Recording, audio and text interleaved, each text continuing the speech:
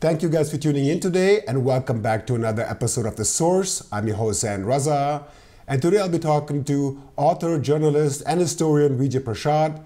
Vijay Prashad is the author of more than 30 books, some of them being The Withdrawal, Iraq, Libya, Afghanistan, and the Fragility of US Power, and Washington Bullets. Vijay and I already had a contextual discussion on the war in Ukraine, so in case you missed that, be sure to click in the link in the description below. In this segment, we'll be focusing on the recent developments surrounding the war in Ukraine and China. Vijay, thank you so much for your time again. Yeah, it's great to be with you, and I hope you heal from your injury soon. Terrible to get hurt. Yes. Thanks a lot, Vijay. Let's begin this interview with China. Many analysts state that we are already in a cold war with China. Before we get into the recent developments, could you provide some historical context of the relationship between the West, in particular the US and China, and how it evolved over time? A very interesting story, Zen, because, the United States had a pretty close, intimate relationship with China in the 19th century. And I'm sorry to go back this far, but it's important, I think. In the 19th century, people in the United States made a lot of money in the opium trade. For instance, the Forbes family, the Astor family, and so on, were part of the British-driven opium trade. You've got to remember that the Chinese twice fought against the British, telling them, we don't want you to sell opium. The British won both opium wars and imposed what the Chinese call a century of humiliation.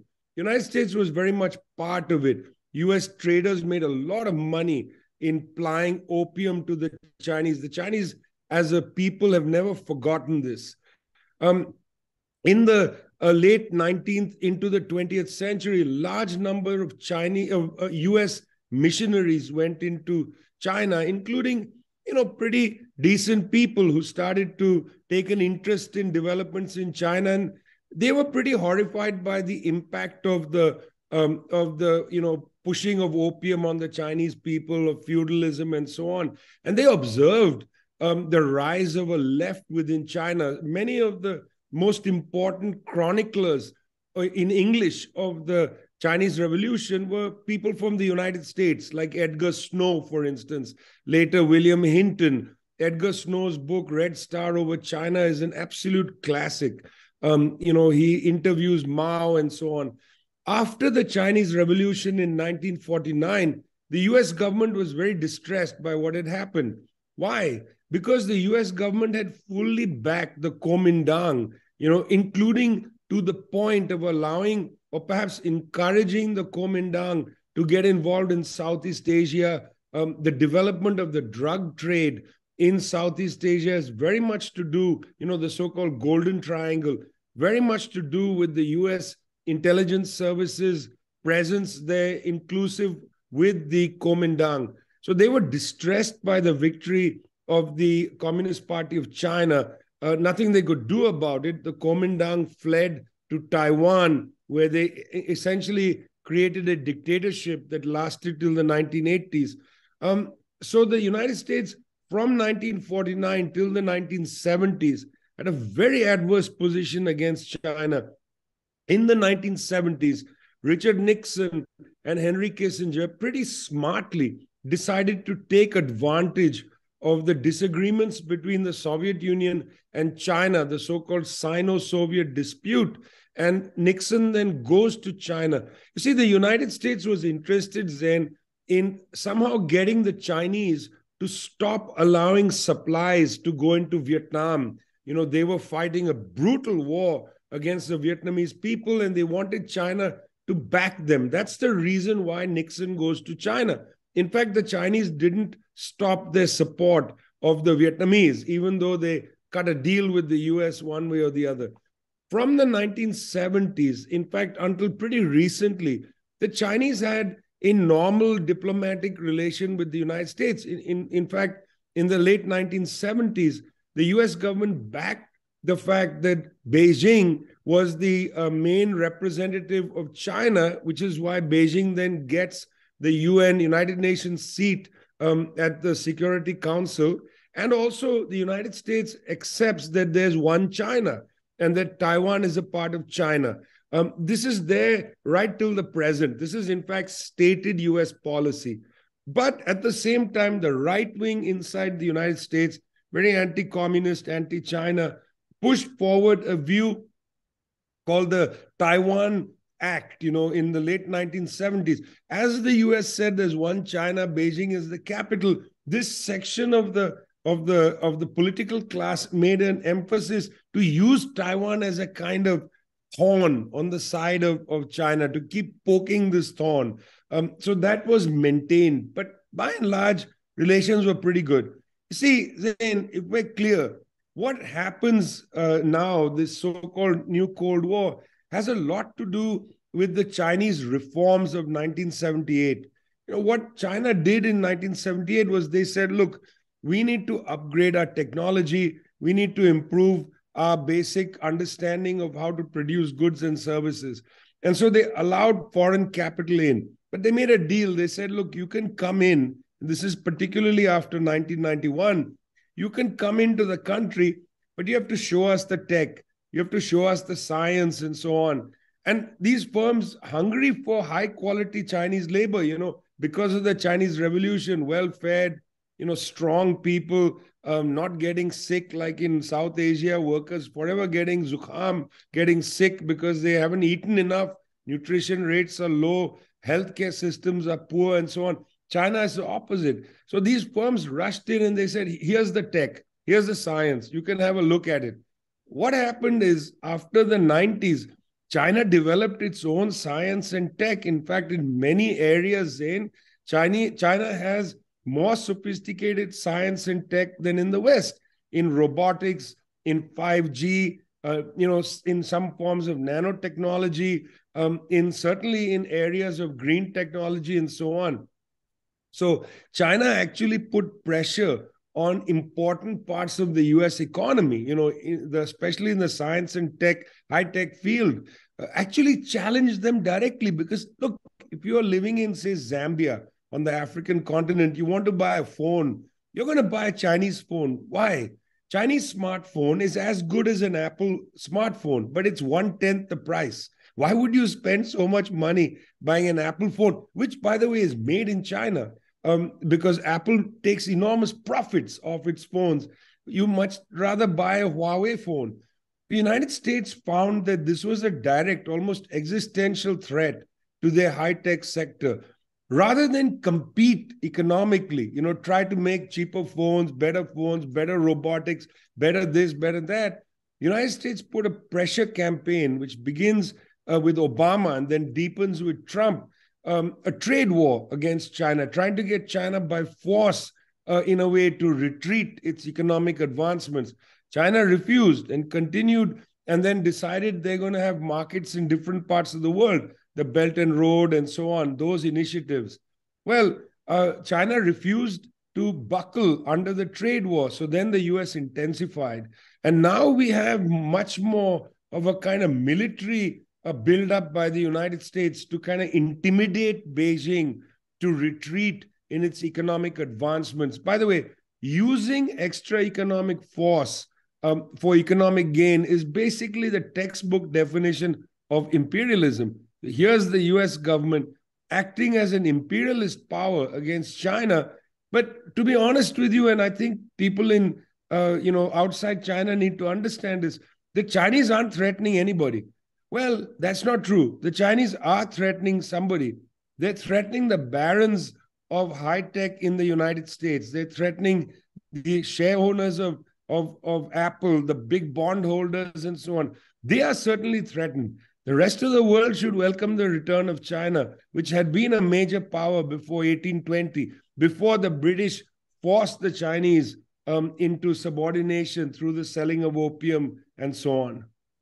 You mentioned the US using military force. Earlier this year, the US and Philippines reached an agreement in which the US would station 4 additional military bases in the Philippines.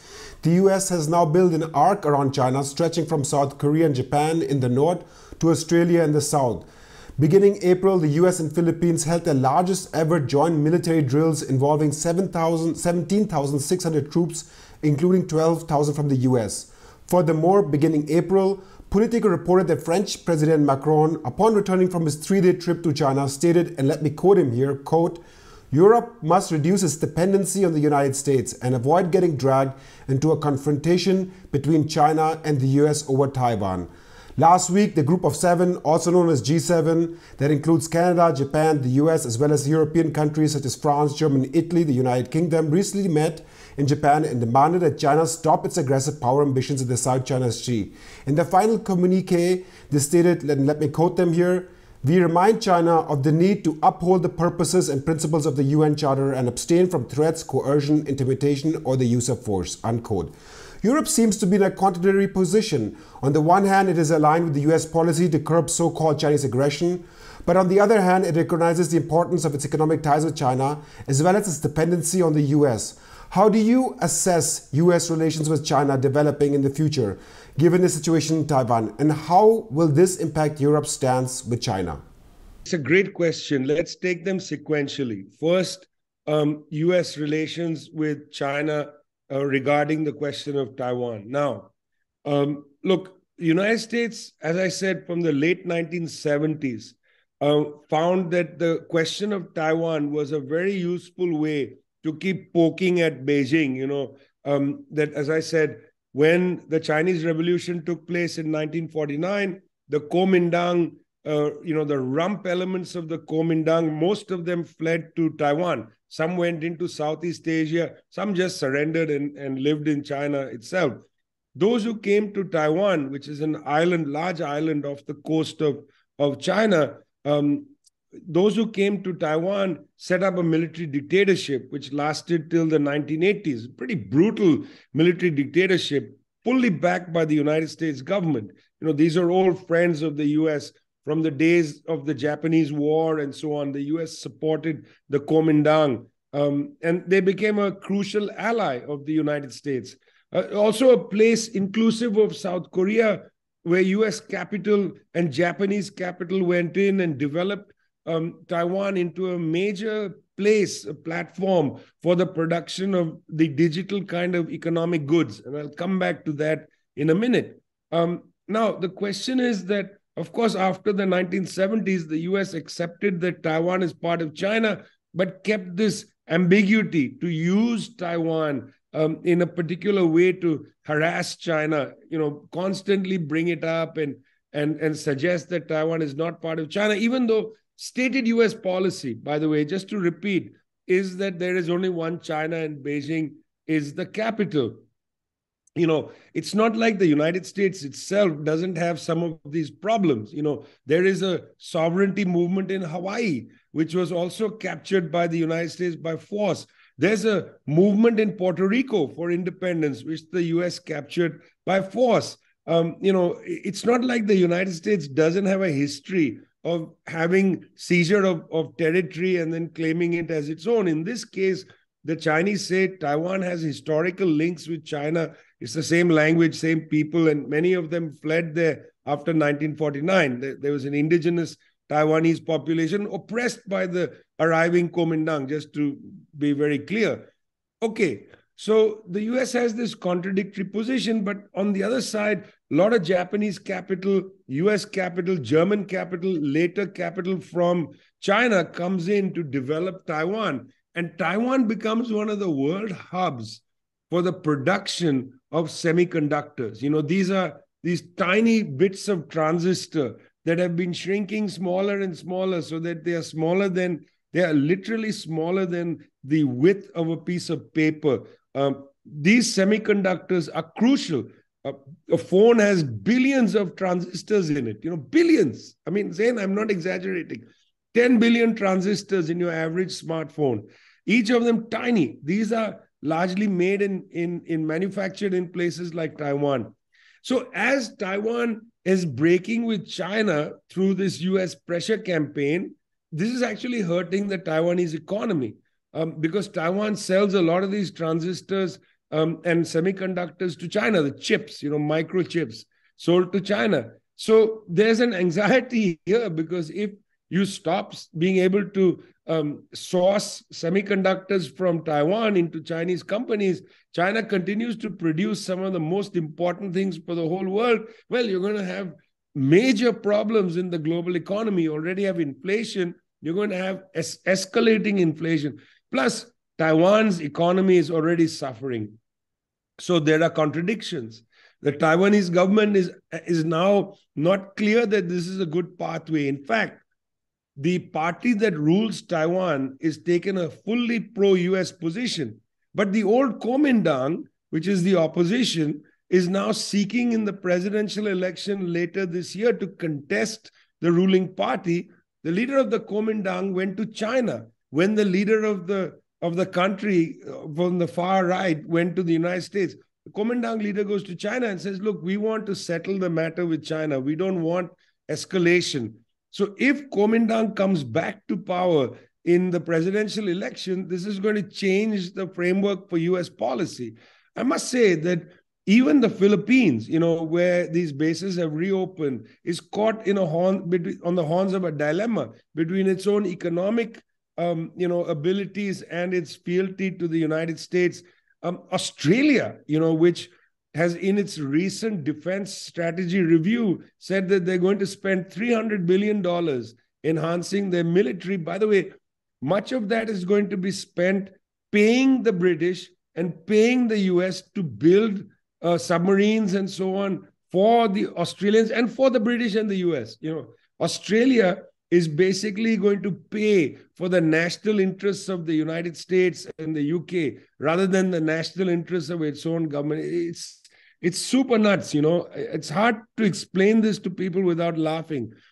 The second part of your question, the first was about the question of Taiwan. Where is this going to go? Well, it's going to run aground in a series of contradictions. US policy cannot sustain itself short of the US escalating to war. It just can't sustain itself. Even Taiwan is going to find this a ridiculous policy because they can't sustain themselves economically. It's not realistic. But the US might accelerate to war, and then all the contradictions are closed, Zain. So I don't want to, minimize that. But I think the policy is going to run aground on the contradictions. And even the United States either has to back off from this or they're going to go to war. And the second option is not acceptable for the world. Not acceptable. So the second question you asked is about Europe. What can one say, Zain? I mean, you are sitting in Germany, where the absolute gymnastics of the German Green Party are hilarious for us to see. This is a party that emerged talking about the climate and the importance of the environment and protecting the Black Forest. And, I remember when the German Green Party emerged, and we're talking now, in the 1980s, when in both parts of Germany, a green movement developed, inclusive of in the German Democratic Republic. People were talking about, green policies and so on. The Green Party in Germany was so arrogant, I'm sorry to say, lecturing the world about environment and climate and so on. Now, caught on the horns of their own dilemma, namely the Ukraine war, the pressure campaign against China, what are the Greens going to do? They're going to restart nuclear power plants. They're going to effectively perhaps import coal. I don't know exactly, or import energy from coal, not necessarily coal itself. I mean, I don't know. Next thing we're going to hear is the Greens are going to say, let's do controlled cutting of the Black Forest. I don't actually know where they're going. But the Greens are a good example, I'm not picking on them, of, in a way, Europe's dilemma in one way. Because Europe's dilemma, and I think French President Emmanuel Macron is a great example of this. Europe's dilemma is how to deal with the United States. It's not how to deal with China or Russia. Because in a way, Europe is going to have to import energy from Russia. There's no other option. Russian energy is much cheaper than Norwegian energy. You can import as much energy as you want from Norway, Zain. It's expensive. The Norwegian energy is not cheap. Russian energy was coming cheaper. Anyway, the point is, you're going to have to import energy from Russia. Whatever happens, it's much cheaper. It's infinitely cheaper than importing liquefied natural gas from the Gulf of Mexico, from US oil companies, much cheaper. And then Chinese capital and tech is right there. Look, where the coronavirus was supposed to have started, Hubei province, the capital Wuhan, there's so many German companies in that province, you'll be surprised how many small machine tools companies are based in Wuhan, how many larger factories are based in Wuhan, and so on. German manufacturing, a lot of it is in China. So the link to China is integral. But European politics is not it's out of step with European economic development. And so politically, Europe is kind of standing beside the United States, again, surrendering Europe's own national interest to the service of US national interest. And that's a decision the European people must make. Why did I say Macron, Emmanuel Macron of France? Good example. Macron has been publicly speaking on both sides. He goes to China and he said, look, we need you guys. We need Chinese investments. We need China engaged for climate change and so on. And then he returns to France and he says, we are standing fully with the United States. Look, you should be able to stand with everybody, frankly. No country is being asked to make a choice. The US might ask countries to make a choice, but the Chinese are certainly not. The issue is you can't say to the Chinese, we want to engage you economically, and then stand with the US and say, we want to really screw the Chinese militarily. At least for France, this contradiction is a little resolved, Zain, because remember, France had sold Australia submarines, and the Australians, under pressure from the UK and the United States, broke the deal with the French and said, we'll buy UK-US submarines. The French were very upset by this. So their US-UK national interest trumped the French just like this. And so Macron had a little clarity, I think. Maybe that was a wake-up call. Don't get too comfortable in the US bed, because when they need to, they push you off the bed. It's not guaranteed that you're going to sleep the whole night there. So be careful. European leaders, by and large, in my opinion, Zain, gutless. They are gutless. Olaf Scholz, Chancellor of Germany, gutless. He's not able to speak the truth to his people. He's not able to come out there and say, look, we have a dilemma. We're going to have to resolve it. And we don't want to accept the US position on imposing a war on China or continuing the war in Ukraine. We're going to become partners for peace. We're going to talk to the Chinese and go together to Moscow and say, can we settle this issue? We're going to turn our backs on the US. It's not going to happen. Why? Olaf Scholz, supposedly a man of social democracy, Germany, great tradition of social democracy. I don't see it, Zain. I just don't see it. Looks to me like it's 1914 again, and the Social Democrats have decided to vote for war. Let us switch gears here and move to recent developments surrounding the war in Ukraine. NATO General Secretary Jens Stoltenberg recently visited Ukraine. Speaking alongside Ukraine President Zelensky in Kyiv, he said, and let me quote him here, Ukraine's rightful place is in the Euro-Atlantic family. Ukraine's rightful place is in NATO. Unquote. Finland recently joined NATO. It is expected that Sweden will also join sometime in the future, and now appears with these statements that Ukraine will too at some point. When you look at these developments and look at the long-term strategic picture, regardless of who wins the war, don't you think that Russia's war to essentially demilitarize Ukraine backfired and Putin miscalculated? NATO has only grown stronger and united. That's interesting. I think in the first few months after Russian troops entered Ukraine, it's true that there was a kind of gathering forces of NATO, European countries that had begun to drift away from US policy, making, buying lots of energy from Russia, making economic deals with China, looking elsewhere in the world for leadership. In fact, even, good God, looking to themselves for leadership. It's a stunning business. It's true that in the first few months, it's true that NATO was strengthened. And in fact, 2 more Scandinavian countries enter NATO. All of that is true. But over time, again, these contradictions have begun to strike quite hard. Let's take these things one by one. Stoltenberg said a couple of things. One, he said Ukraine's rightful place is in the Euro-Atlantic community. Really. Ukraine borders Russia. It's going to continue to border Russia. You can't cut Ukraine out of the soil and move it to the United States. It can't be moved to Canada. It's not going to be able to be moved to Brussels. Ukraine is going to remain where it is. It has to actually come to terms with the fact that it neighbors Poland, it neighbors Russia, it neighbors Belarus, it neighbors, other countries in Eastern Europe. That's actually where it is. So to think that Kiev is like, Paris, Kiev, whatever, Berlin, Kiev, that's the axis, without imagining it's also Kiev, Minsk, and Kiev, Moscow, and for God's sake, maybe Kiev, Beijing, and Kiev, Pretoria. Ukraine is not part of this or that. It should not be seen like that. That's a camp mentality.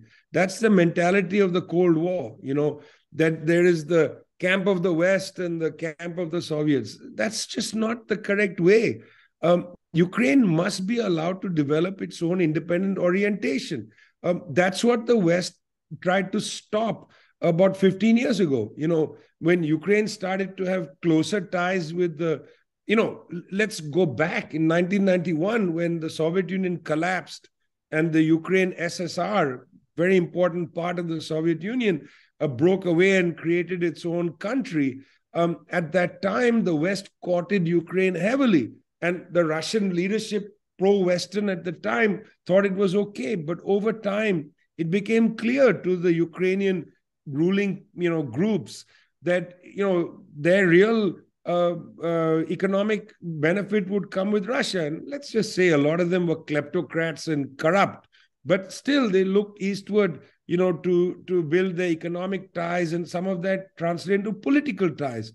That worried the West. The West tried to move Ukraine, Georgia, these countries into a Western orientation. That was a mistake. Why can't we allow countries to have a balanced foreign policy? Some Western outlook is fine, but also relations with Russia, relations with other countries. The West tried to impose on Ukraine that they couldn't relate to Russia. In fact, if you look closely at the record, it's not the Russians who were saying Ukraine is ours.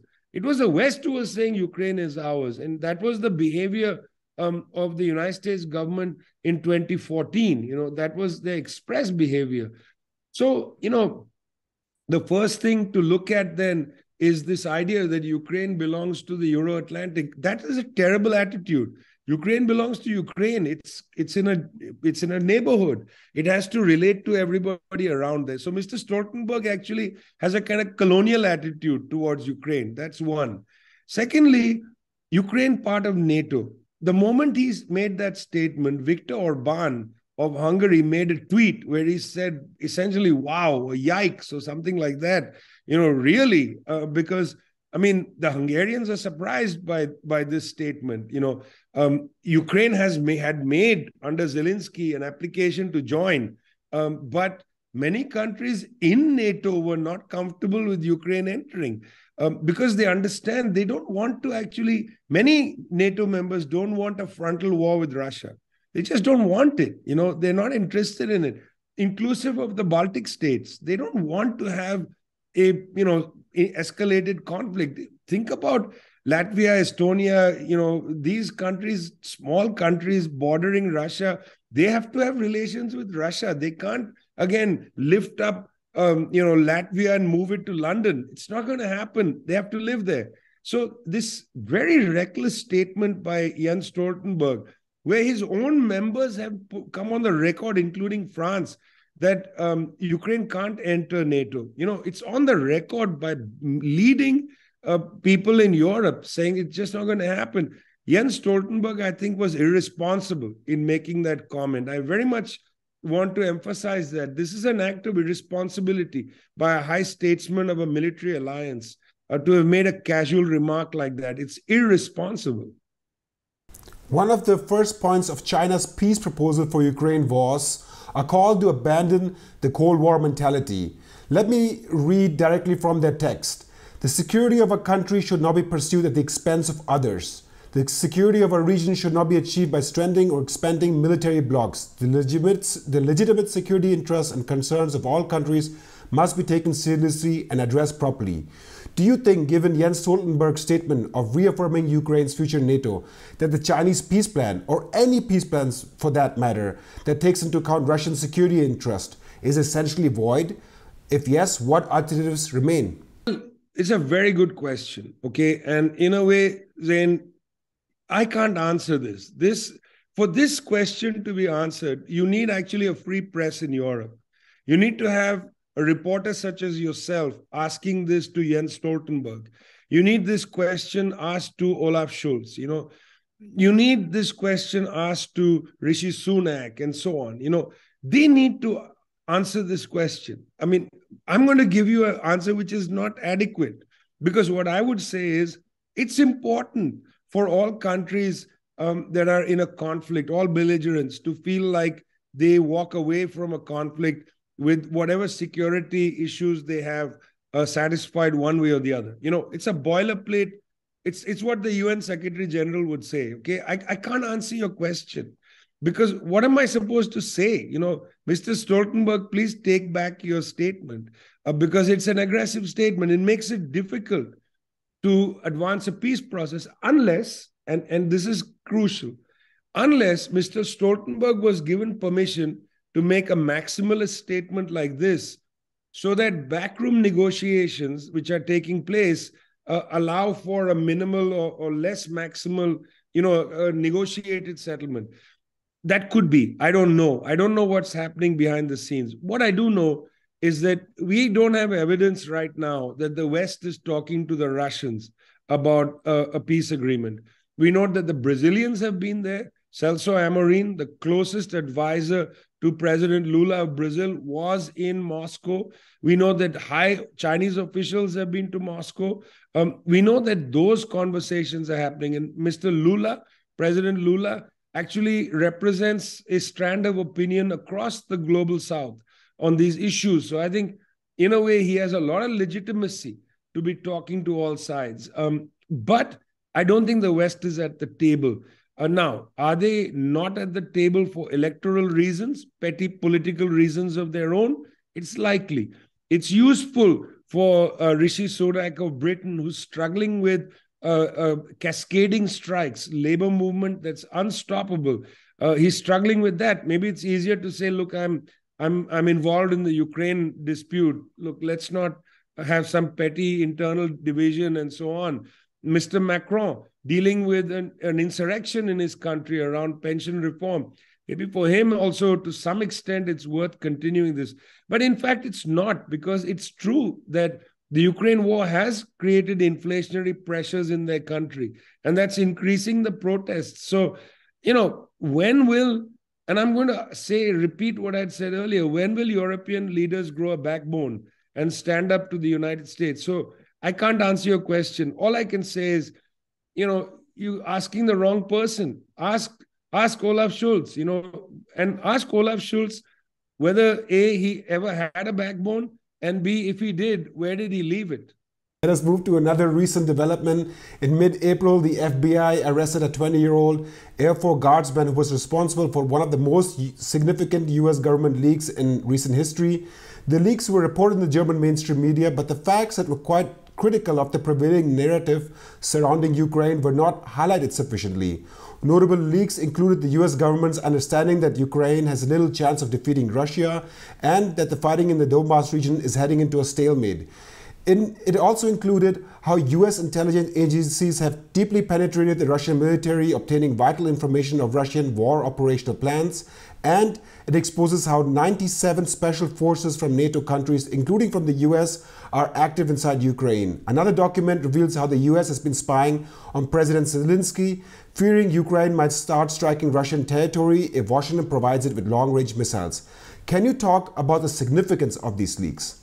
So this is really interesting. The first thing to point out is the young man, Mr. Teixeira, is very different from Edward Snowden, from Chelsea Manning, and so on. Chelsea Manning was a brave young woman who found things on her computer when she was, when she worked for the US military. That was horrifying. And she decided to leak those to the WikiLeaks organization, which then brought it to the world. Edward Snowden was a contractor with the National Security Agency of the United States. He saw things on his computer that horrified him. He decided to take it, to Glenn Greenwald and others. These people were motivated by a moral conundrum. This young man in Cape Cod, Massachusetts, at a Otis Air Force base, was not motivated, it seems, by politics. He was in a Discord server of about 20 odd people. He was bragging to them about what he was doing. They didn't believe him. So he said, okay, see what I can see. And then that went out. It looks like this was not a political leak as such. It demonstrates the fragility of secret information in our times, with the digital world and so on. So it's important to say that, because initially there was some discussion about this being a hack job by the Russians. There was some description, some statements about this all being faked. But turns out the story is much more dull, or maybe it's interesting to some people. It's not really a political thing. It was not a hack job and so on. It's important to say that, Zain, because he sort of revealed random information.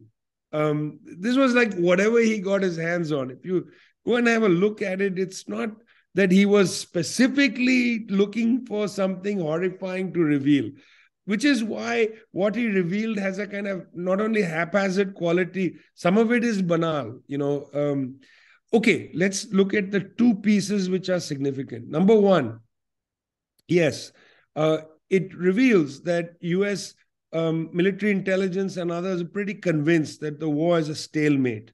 Now, that's interesting. If they know it's a stalemate at the start of this year, we are now approaching the end of April, entering May. This means that several months have gone by of people dying in Ukraine.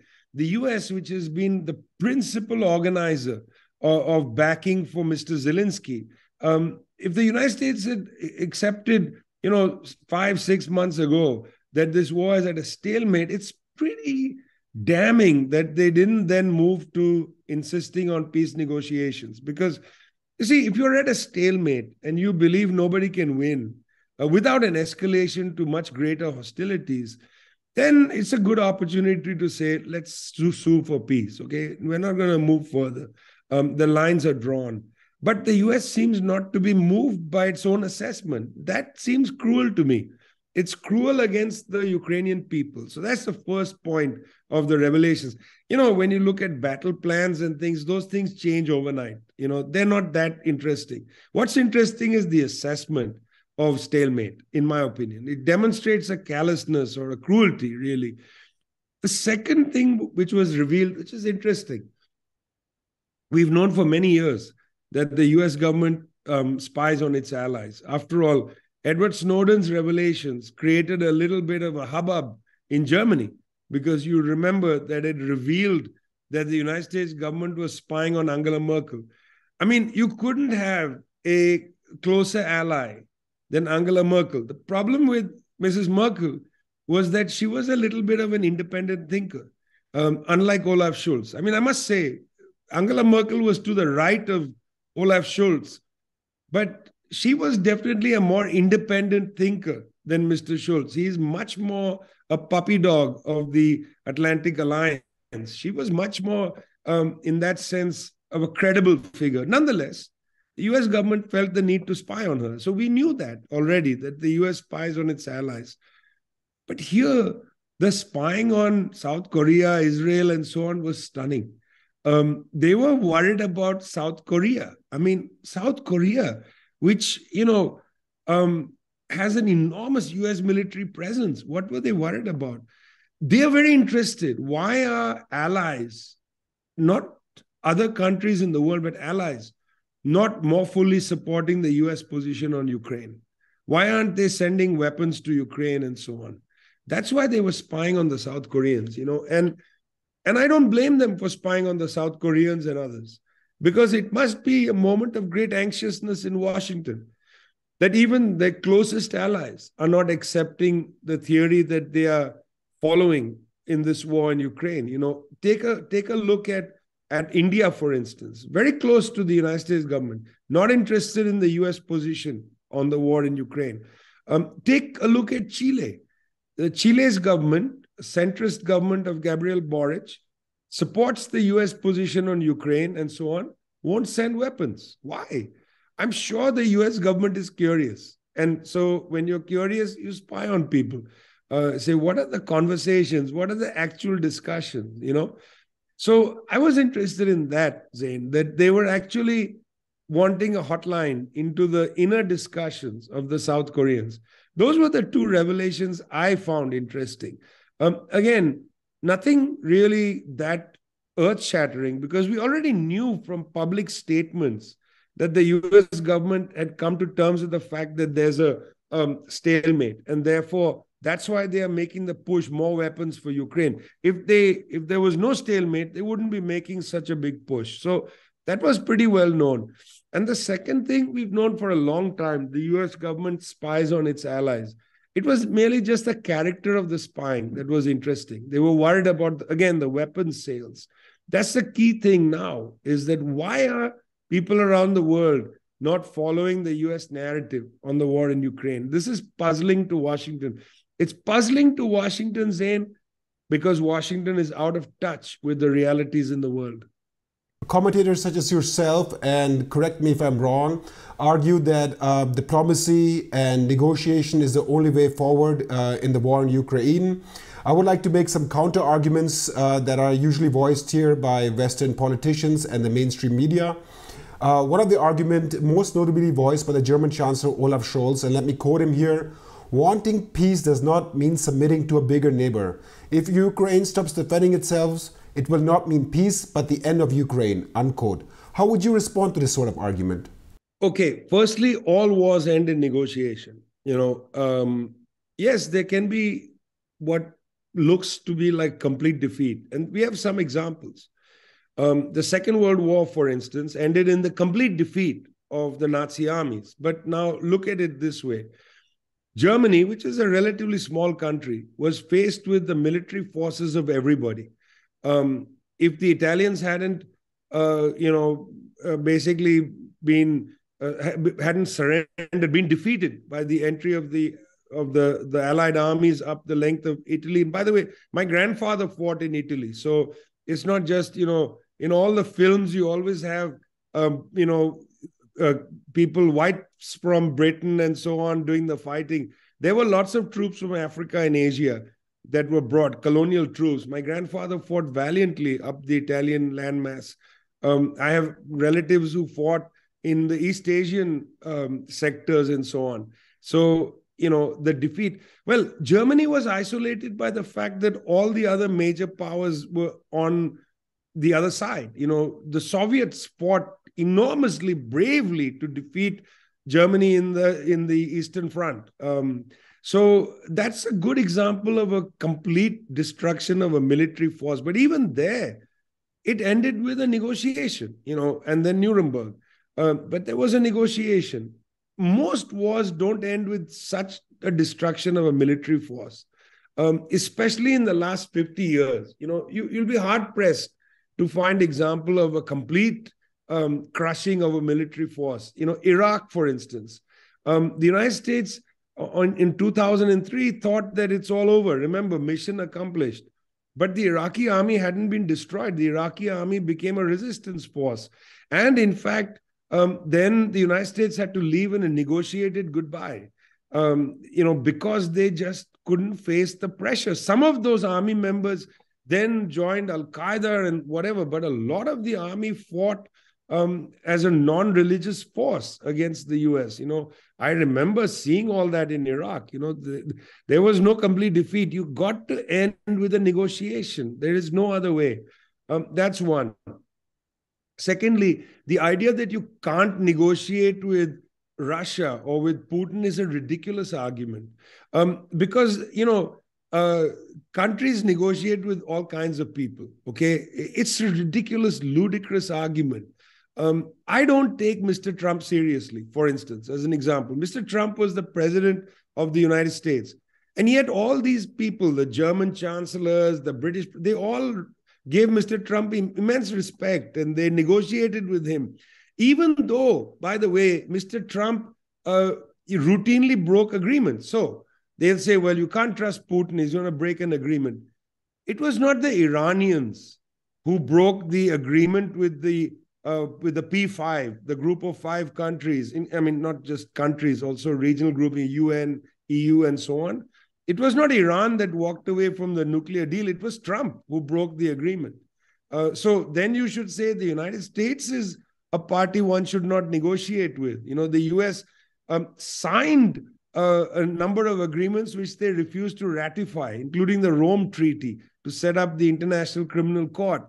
They've never ratified it. They don't belong to it, you know. So people who say, well, Putin is not trustworthy, it's a ridiculous argument, you know, because firstly, Putin is not one person. It's a big government. It's a very large country. There are all kinds of forces there.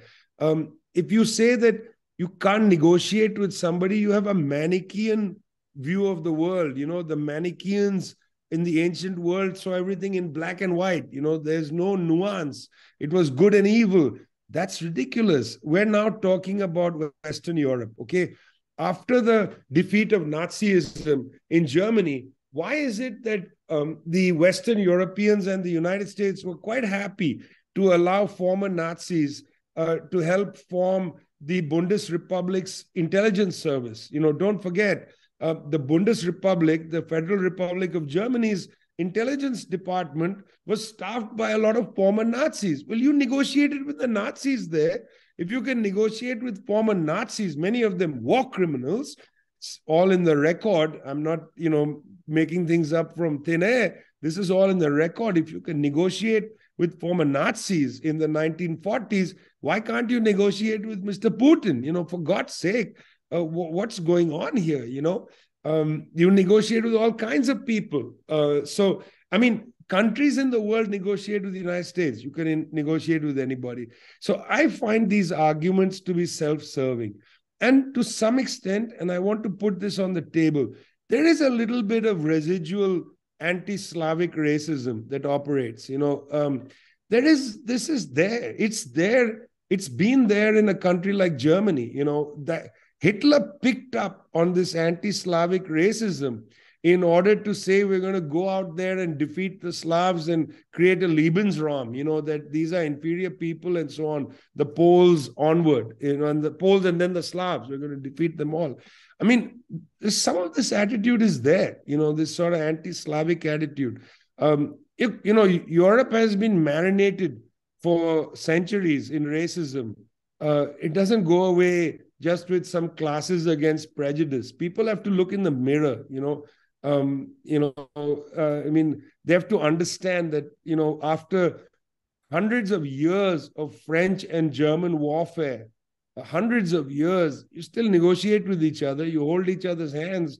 If the French and the Germans, who bitterly fought war after war after war with each other, can now be friendly, why can't you negotiate with people just on the other side of the Caucasus and so on?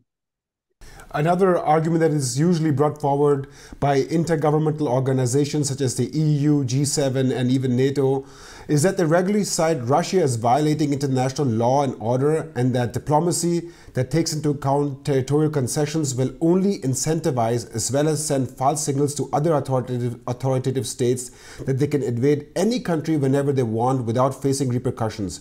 And it is therefore vital that the West takes a moral stance of sanctioning and punishing these states that deviate from international law. How do you respond to this sort of argument? In 1991, the United States attacked Iraq and then continued a brutal sanctions policy that killed at least 500,000 children. This is a number accepted by the US government. And then in 2003, the United States government started an illegal war, a war of aggression against the Iraqi people. UN Secretary General Kofi Annan, a year later in 2004, told BBC this war is illegal. Millions of people died, at least 1 million, if not maybe 2 million people died in that war that the US prosecuted, an illegal war. not one US official was found, was brought to any kind of justice, not one person. Many people lied to take the world to war. There were millions of people, myself included, on the streets saying, this is an illegal war. You can't go to war against Iraq. And yet they did. And there was no repercussion. So I cannot take seriously high officials in countries like Germany, which fully backed that war, Okay, you can say that Schroeder, the government, the Social Democrat at the time, said this is not a good idea. But the Germans didn't break with the United States. Germany didn't say, if you're going to go to war in Iraq, we're pulling out from the war in Afghanistan because you're moving US troops to Iraq and you're leaving us vulnerable in Afghanistan. Germany didn't make the United States pay any cost for that illegal war. So I can't take seriously people who say that if you negotiate now with Russia, you'll incentivize people to do this. You know what incentivizes people to attack? It was the United States government policy, which has opened the door and said that, look, you don't care about international law or anything like that. I mean, when the US went and bombed Panama in 1989, where was the sanctimonious statements coming from the Europeans and so on? This argument no longer has any merit because this argument is made by people who never made the argument to sanction the United States. And by the way, it's not just the United States. When Britain went to war against Argentina over the Malvinas Islands, which basically which are just off the coast of Argentina, what the British call the Falklands, where was the criticism on that? That was also a war of aggression. Where was the criticism on that? When French troops enter into the Sahel region and kill civilians in Mali, Burkina Faso, and so on, where was the criticism? I haven't heard anything from anybody about any of that. So this is not, for me, a credible discussion. I know that sensitive people in a country like Germany were critical of the US drone program, which was effectively firing an illegal assassination campaign in northern Pakistan. That was an illegal campaign, complete impunity. The seizure of bin Laden was an illegal seizure. None of the high-minded jurists who come from the great tradition of Grotius, none of them made any kind of public declaration saying that this is outrageous. So I can't take these people seriously. In fact, I don't want to incentivize them to believe that they have moral superiority.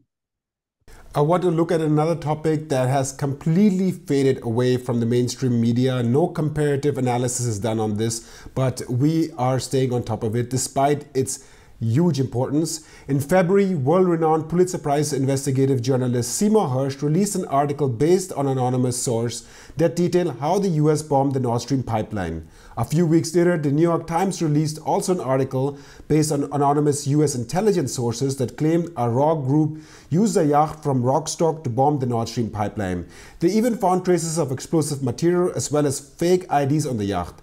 They ruled out any involvement of British or American citizens. Following the New York Times article, the German media led by the Zeit and the Spiegel conducted their own independent investigations and more or less came to the same conclusion that the perpetrators may be a raw pro-Ukrainian group that is not affiliated with the Ukrainian government or some Russian anti-Putin group. There's even talk about this by senior officials in Germany that it may be possibly a false flag operation intended to blame Ukraine with the intention to damage its relations with the West. How do you evaluate the story of Seymour Hersh versus the story of the mainstream media? Which one do you find to be credible? I don't know. I mean, I really don't know. Frankly, I read at least two of the stories you mentioned, Hersh and the New York Times. I haven't read the Spiegel story.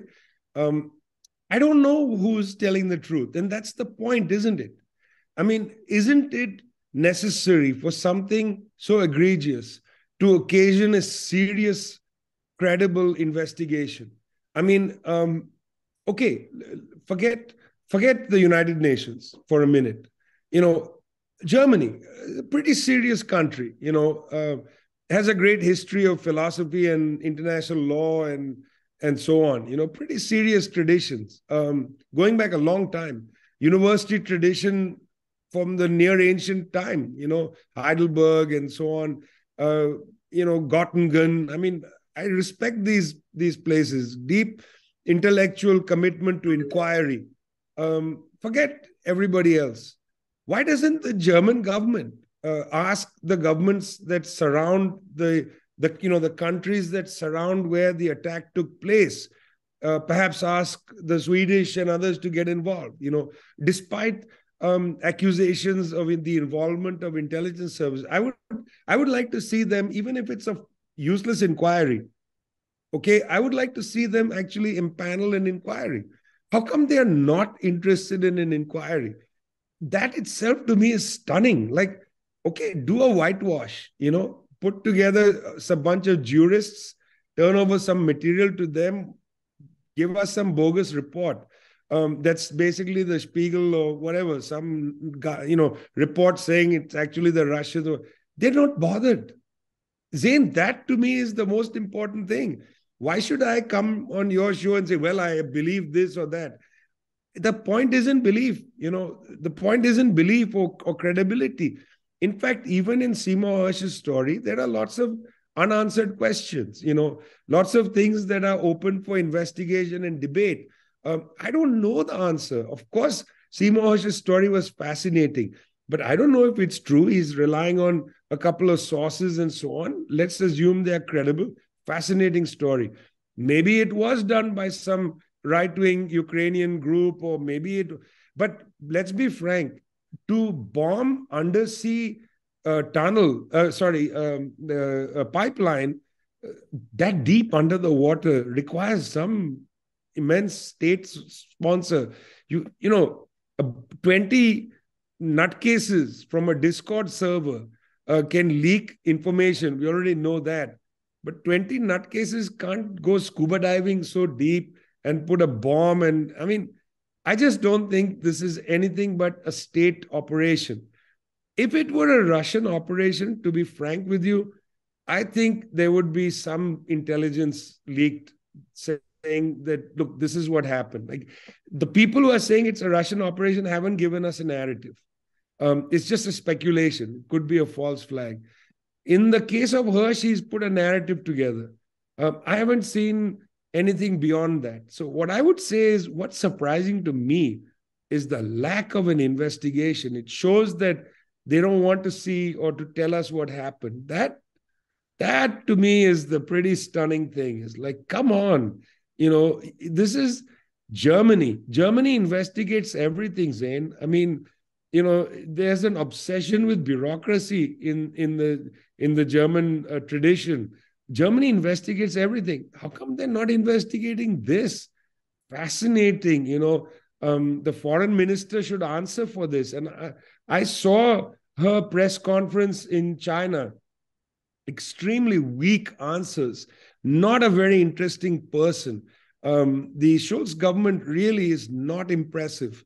And here's the opportunity for a German minister to stand up and say, I think it's a good idea, for the sake of not allowing conspiracy theories to dominate the debate, we need to have a credible official investigation. Because what happens is, if you don't have a credible official investigation, you're going to leave this all to conspiracy theories, and that's very wrong. In the modern age, we should not allow irrational thinking to flourish. You require credibility. And something of this scale, a terrorist act of this scale, whoever did it, at least the facts must come out. And nobody's seemingly looking at them right now. Vijay Prashad, historian, author, and journalist, thank you so much for your time today. My pleasure. Thanks a lot. And thank you for tuning in today. Don't forget to join our alternative channels on Rumble and Telegram. YouTube, which is owned by Google, can shadow ban or censor us at any time. So we are asking all of our viewers as a precaution to join us on these alternative channels on Rumble and Telegram.